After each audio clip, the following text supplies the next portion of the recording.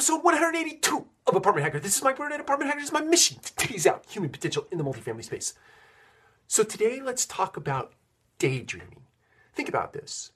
Without daydreaming, that desk right there wouldn't be possible today. Without daydreaming, that backstretch mechanism thing back there wouldn't be possible. Those kettlebells, these books, everything that you see around you is possible or is the manifestation of somebody daydreaming somewhere at some point in time.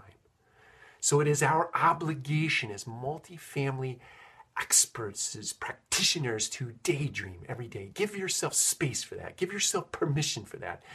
But here is the most important part in the call to action. Once you daydream and you think of something really cool and outstanding, or even mundane and not so outstanding, share. Share those daydreams with people that will help you bring them to reality. Take care. We'll talk to you again on Monday.